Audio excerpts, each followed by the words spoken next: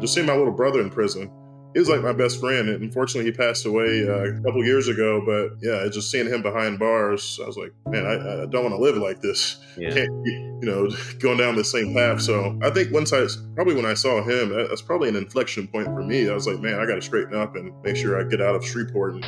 Today, we're going to be speaking with one of the most inspiring individuals I've come across on the internet. His name is Dr. Antonio Webb. He was born and raised in Shreveport, Louisiana, a city with a crime rate that is 144% higher than the national average. He saw his friends, his brother, and his sister go in and out of prison. His mother, addicted to drugs, also in and out of prison several times throughout his childhood, became paralyzed from the waist down after being shot. This was life as he knew it growing up. But he changed the trajectory of his life when he joined the military at age 17. Since then, he went on to become an LPN, or licensed practical nurse, to pursuing his dreams of becoming an orthopedic surgeon. He is now a practicing orthopedic surgeon in San Antonio, Texas, an author, a motivational speaker, and he has a YouTube channel with over 380,000 subscribers where he shares his experiences as an orthopedic surgeon, and he sprinkles in a few financial videos for his viewers that are interested in finance. So with that said, Dr. Webb, let us know where you're from and why you decided to become an orthopedic surgeon. Yeah, so my name is Dr. Antonio Webb. I am an orthopedic spine surgeon here in San Antonio, Texas. My path really started kind of in the military to medicine when I went in at the age of 17 and did 8 years in the U.S. Air Force with the whole goal of getting out of the military and going to medical school. So I knew going in that I was going to become a physician. And I was a medic as well as a LVN. And that's kind of how I started my journey to medicine. And why did you become an LVN in the first place? What was the reasoning behind that? Yeah, so the LVN, it's as a medic in the military, specifically the Air Force, the Army also, our training is very similar to a LVN. So we were able to challenge the California Board of Nursing to become an LVN. So the training, very similar. And I just basically challenged the California Board of Vocational Nursing and got my LVN that way. And how long did you work as an LVN? I worked probably 2 or 3 years as an LVN. I was a medic for 8 years in the military, but specifically 2 or 3 years I worked in the ICU, surgical ICU mostly. That's interesting. What state was this in? San Antonio, Texas. Ah. And why did you end up in San Antonio, Texas? That's kind of where the military sent me. Yeah, that was basically my duty station. And I really spent my entire military career in San Antonio. I had orders to Korea, but I was able to kind of turn those down and stay in school because I was going to school full time in the military too. So I would work as a medic at nighttime at the ICU, pediatric ICU, let's say from 6 p.m. to like 6 a.m., like 12-hour shifts. And then I would get off of work and go to school maybe from 7 to 12, maybe 1 o'clock. And I would sleep for a couple hours and then go back to work. So I did that for, a long time, a couple years. And it took me 7 years to get my undergraduate degree, but finally finished it. It was hard trying to juggle military and going to school full time. And how old were you when you got your LVN license? I had to be maybe 20 years old. You're pretty young. Yeah. Well, okay, so you practiced as an LVN for a couple of years, and then what did you do, or how did you decide to get into medical school or go into medical school? Well, I knew going into the military, I went in at age 17. I knew I was going to become a physician ever since a magnet program in high school that I got exposed to. I just wanted to become a physician. But becoming a LVN, it was like a stepping stone to becoming a physician. And going into medical school, I was somewhat familiar with a lot of the terminology, the medications, and just the language that's used in medicine. So it was somewhat helpful to me to just be familiar with those terms. And anyone else that wants to become a physician, just having a nursing background can certainly help. But you grew up in one of the most dangerous neighborhoods in the U.S. What was it that led you to want to become a physician when you were surrounded with all this crime around you? What made you different from your siblings? What was it? Yeah, I mean, that's an interesting question. I get that a lot. And honestly, not sure. I think it was really a magnet program. I mean, I would credit that program that just sparked an interest or gave me the insight of, wow, this is something that's possible. And I had a best friend, we kind of stuck together. He's a cardiothoracic anesthesiologist. And basically, we just hung out with each other and looked out for each other and just tried to make the right decisions. And I'm not saying I made all the right decisions, certainly got into a lot of trouble and was heading down the wrong path a couple times. And, I basically just stayed in the books. But you are right. A lot of my family members, friends, my little sister did time in prison. My little brother was sentenced to a juvenile life sentence for armed robbery. My mom, ever since I've been young, she's been on and off drugs and in and out of jail my whole life. And just a few years ago, she was actually shot and she's paralyzed from her waist down due to her drug addiction. And also my dad, when he was young, he was joined a gang, sold drugs, used drugs. I mean, he just tells me all the stories of the things that he was doing, like breaking in people's houses when they were at home, getting shot by the cops or getting shot at. I think there was a time where a bullet just barely missed his ankle when he was running from them. So they were shooting at him. Yeah, my dad was a G back in the day.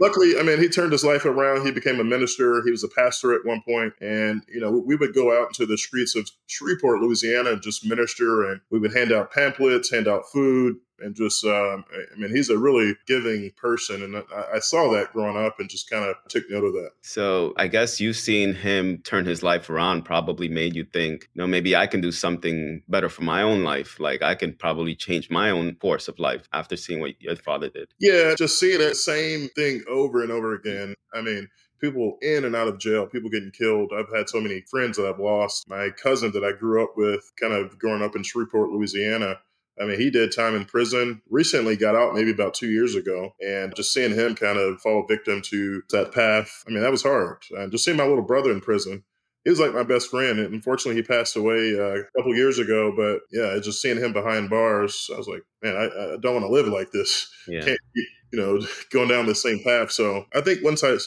saw him, that's probably an inflection point for me. I was like, man, I got to straighten up and make sure I get out of Shreveport. And that's really was kind of my impetus for joining the military as well, just to get out of that environment. I left at age 17. They let me graduate high school early because we were kind of on the quarter system. I had completed all my credits. So in December of my senior year of high school, I went to boot camp and I came back to walk with my graduating class in my military uniform around May of graduation. So, but I'm glad I got out of Shreveport. If I would have stayed there, I would probably be dead or in jail right now. Wow. How's your relationship with your mother at this point? It's good as it can be. Yeah. So she's has a lot of medical conditions, and I try to do as much as I can. Gotcha. So, okay, walk us through your course of when you got into medical school to the point where you became an orthopedic surgeon. How long did that take? What was the route that you took to get there? Yeah, so medical school, as everyone knows, is 4 years, and then you have to apply for residency. For surgery, especially for orthopedic surgery, I mean, that's really competitive. I applied to about 80 programs. Wow. As a medical student and interviewed, probably 14, 15 places. Jeez. And then, so you have to complete an orthopedic surgery residency. It's 5 years. And then you have to, most people do a fellowship. I did a fellowship in spine surgery, so I did an additional year. But I really don't even talk about kind of the extra years in college that it took me. So it took me actually 7 years of college. I did a 1 year post-bac program as well, just basically to strengthen my application. So that's 8, 4 years in medical school. So that's 16, 5 years of surgical residency. That's 21. Hey, I'm a oh, man, you're going to keep going, huh? Yeah, so, I don't know. I lose track of the time. I can't even count. It took a long time. Why orthopedic surgery? Orthopedic surgery, I really love it. It's a really collegial field. It's, I love the reconstructive part of it. Patient comes in with a really bad fracture and the pieces are kind of all smashed in 10 different pieces. It's like putting together a puzzle sometimes. You have to okay, this piece goes here. You're going to put a screw in this and put a large plate or external fixator, which is all these pins and wires to just reconstruct things. And I just kind of fell in love with the reconstructive aspect of it. And you can do so many things in orthopedics. You can do knee replacements, hip replacements. You can do foot and ankle, ACL repairs, slap tears, rotator cuff, spine surgery. I mean, the list kind of goes on, and that's what I really enjoyed about it. I got to tell you, I ran across your video on how much student loan debt you had, which was over $500,000. And Mhm. I subscribed to you ever since then because you said your goal was to like pay that off in a couple of years. Right. But I've been following you ever since, and I've been so obsessed with your orthopedic videos. Like, I'm not even into, medicine like that, but your videos are so interesting. There's one of your videos that has like 16 million views, like chiropractors performing like a procedure on their patients where they like pull on their heads, Yeah, the try Y. to like, what's Yeah, it called? it's called the Y strap. There you go. Strap at death. Yeah, right. Yeah, but you do sprinkle in some financial videos in between, which I find really interesting because you've been posting videos on YouTube for about 9 years now, Oh, right? really? Yeah. Yeah. Right. And one of your most recent videos, this I think you posted it about 2, 3 months ago or so, where you purchased the property and your goal was to hold it as a rental property. It was a home that you purchased recently. I don't know if you actually went through with the purchase, Yeah. but I know that you also are trying to invest your money. You're not just spending your money, all the money that you make from your practice, because now you also have a practice, Yeah. right? So, what is your financial goal? Because I know as surgeons, you guys make like four, 500, $600,000 plus per year. Yes. So, what is your financial goal with the income that you make? Do you plan to invest it in any way? Yeah, absolutely. So that's the problem that a lot of physicians face. They outlive their lifestyle, or they try to keep up with with the Joneses. And it's okay to have nice things. I mean, I have nice things, but also you really have to be responsible and forward thinking when thinking about your finances and investing. Because I don't plan to practice medicine forever. My hands could be injured. I have insurance on my hands. So if something happens to my hands and I Wow. can't operate, certainly there's income to replace that, but it's not going to be at the same level as kind of what we earn as surgeons.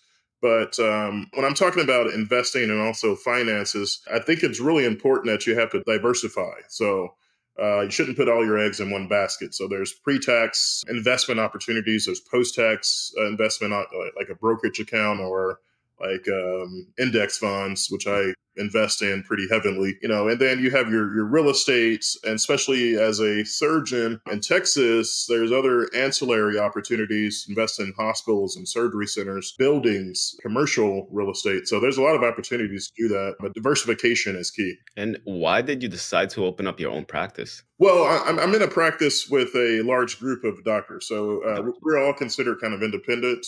Yeah. But I've always had that entrepreneurial mindset, and I'm a business person, so I Yeah. love business. So in terms of just making my own decisions, in terms of how I practice medicine and where I want to practice medicine, who I want to hire, who I want to work for me, I wanted those decisions to be made by me and not by someone that's in the corporate world, like a big hospital or a academic center. So when you go out into medicine, there's three different pathways, really the three different main ones. You can work for a hospital as an employed physician, and they pay you a salary. The second option is to work at an academic center where you teach residents, medical students, you become professor, assistant professor, and all that other crap. The other one is private practice, which I'm in. And that's when you're independent physician. And most people in private practice, they get paid 1099. So those are the three main practice models. Gotcha. And I saw you posted a video during COVID where, elective surgeries were being shut down and all these other things were happening that were affecting your practice. How is your practice doing now? Are you guys much more profitable now than you were during COVID? Yeah, absolutely. We did take a large hit. Most people lost quite a bit of money during COVID. There's some people that actually benefited from it as well, but the vast majority of people took a pretty significant hit. So, but practice is going well. I have a really busy and robust practice. My surgical calendar is kind of booked out until like October, November at this point. Wow. I have two nurse practitioners that work for me. My plan is to hire a third one in January timeframe. And this past week, I did about 10 surgeries. The week before that, I did 13. So I do. My practice is very busy. We see about 60 patients in a full clinic day. Just me and Jeez. my two nurse practitioners. So, but yeah, staying busy. Now, how do you manage all of this? Because you also run a YouTube channel and you have various other things that you're running at the same time. How do you do all of this? Well, you have to be really disciplined. And that comes from my time in the military. Whatever field that you're in, if you're a nurse, lawyer, whatever business person, you have to be disciplined. And I have a really rigid schedule. And the first thing to do is really to just wake up early. I mean, I never sleep in. I don't even know how to sleep in. My internal alarm clock goes off every morning at 4:15, 4:30, and I just get up. I really don't even need my alarm clock. I come straight to my office. I usually, get some work done, watch the news, look at the tickers for the stock market, and just try to accomplish as much as I can before the day gets started. And then 2 days a week, I train. I have a trainer. Just started that a couple of weeks ago, and so we train at 5:30 to 6:30, and I go straight to surgery from there. But it's been really disciplined with your time, making checklists of everything that you need to accomplish during that day. And the people that survive, especially in private practice, where you eat what you kill, is really the model. If I take off work, I don't get paid, but I have nurse practitioners that are still working, get to earn some income that way. But it's not like I'm an employee at the hospital where I have a guaranteed salary. No, if I take off for 2 weeks, that I'm going out overseas here in a few days, or actually tomorrow, I don't get paid. So if you work at an academic center, you get paid time off. So there's a lot of pros and cons to the different practice models, but you have to be very disciplined. And the people that succeed in private practice are ones that are extremely efficient with your time. And I would say on a scale of 1 to 10, with someone who's very efficient, I'm probably a 15. I'm like OCD about it. Like, Yeah. I complete all of my notes for the week and all of my operative reports. I have templates and everything is kind of to the T. I mean, I run a machine. And that's really the only way to really do it and be successful in private practice. I mean, you must be having racing thoughts through your mind all day, every day. I'm always thinking about something I got to do. Yeah. But also, I have a family too, though. So I have 3 kids. I got to spend time with them and make sure my wife, some quality time with her too. So Exactly. but I'm usually, I try to get all of my surgeries done and clinic notes and everything before I go home, and just spend a few hours with my family once I do get home. Yeah. So on average, how many hours a week you work? I don't know. As a resident, sometimes up to 80 to 100 hours a week. As a fellow, a little bit less than that. But in practice, if I have to give a wild guess, maybe 60. Yeah. But the time actually working at the hospital and in my office, that does not count all the other time that I'm prepared for surgeries, reading, talking to other physicians, just game planning particular complex surgery. So, I mean, it adds up probably 60 to 80. Wow. And all the other too. Do you ever feel stressed with the amount of work that you have to do? No, not really stress. I mean, sometimes it can be overwhelming, but this is what we train for. So, as I mentioned, to become a spine surgeon, I mean, it takes 15 years of training just to get to this point. So everything is, for me, it's really routine in the operating room. There's some patients that do have some aberrant anatomy and things that kind of throw you off a little bit, and you have to really think on your feet. And a lot of times I've been in a case like, man, I've never seen this before, never done this. You have to really just go back to your knowledge, people that have taught you, and just take a second, just think about what you're trying to achieve. But not really stress. It's just that's what we plan for. That's same thing in the military, in the combat situation. Maybe that's stressful. Some people, you have to be really resilient. So you mentioned earlier that you have to insure your hands. I had no idea. And I didn't think about that, that you as a surgeon actually do have to do something like that. Yeah, just like singers, they insure their voices. Wow. Some people have $1 million policies on their hands. Yeah. Something happens to my hands, I can't operate. Yeah, you got to have an insurance policy on your hands. I saw one of the videos that you made, you reacted to an anesthesiologist who made like $70,000 a month. Right. Yeah. And I love your reaction videos because you've also reacted to videos on Dave Ramsey's show where I think one of the callers had over $400,000 in student loan debts. Where do you think you stand at the moment with your student loans? Do you still have the goals of paying those student loans off in a couple of years, or take your time, or maybe get them dismissed? What's the goal with the student loans? Well, I go kind of ebbs and flows, especially with this 0% pause. Yeah. I think from a financial standpoint, investment standpoint, it's better to put that money elsewhere and let it work for you, especially when it's 0%. So, I mean, I recently made a $100,000 payment to my student loans, and probably next week I'll make another $150,000 payment. And hopefully within the next 6 months, probably less than that, I'll pay it off. You got to update us, man. You got to put this on a YouTube video. Yeah, I will. Yeah, I'm telling you. So I watch your videos. I follow you on Instagram. Can you let my viewers know how to reach out to you if they want to see your videos, they want to get in contact with your content? Yeah, most of my content's Antonio Webb MD. That's LinkedIn. Instagram is Dr. Antonio Webb MD. My other Instagram was hacked. Couldn't get it back and I had to start over, but that's okay. YouTube, Antonio Webb MD, TikTok, Twitter. Yeah, that's how you can find me. My website is AntonioWebMD as well.com. Yeah. And you also have a book. What's the name of your book?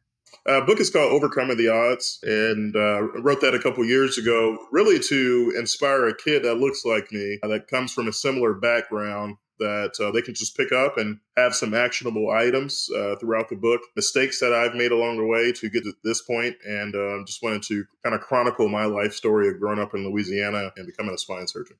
All right, guys, that's it for today. If you enjoyed this video and you want to see more like it, then make sure you let us know in the comment section below, like this video, and follow us for more.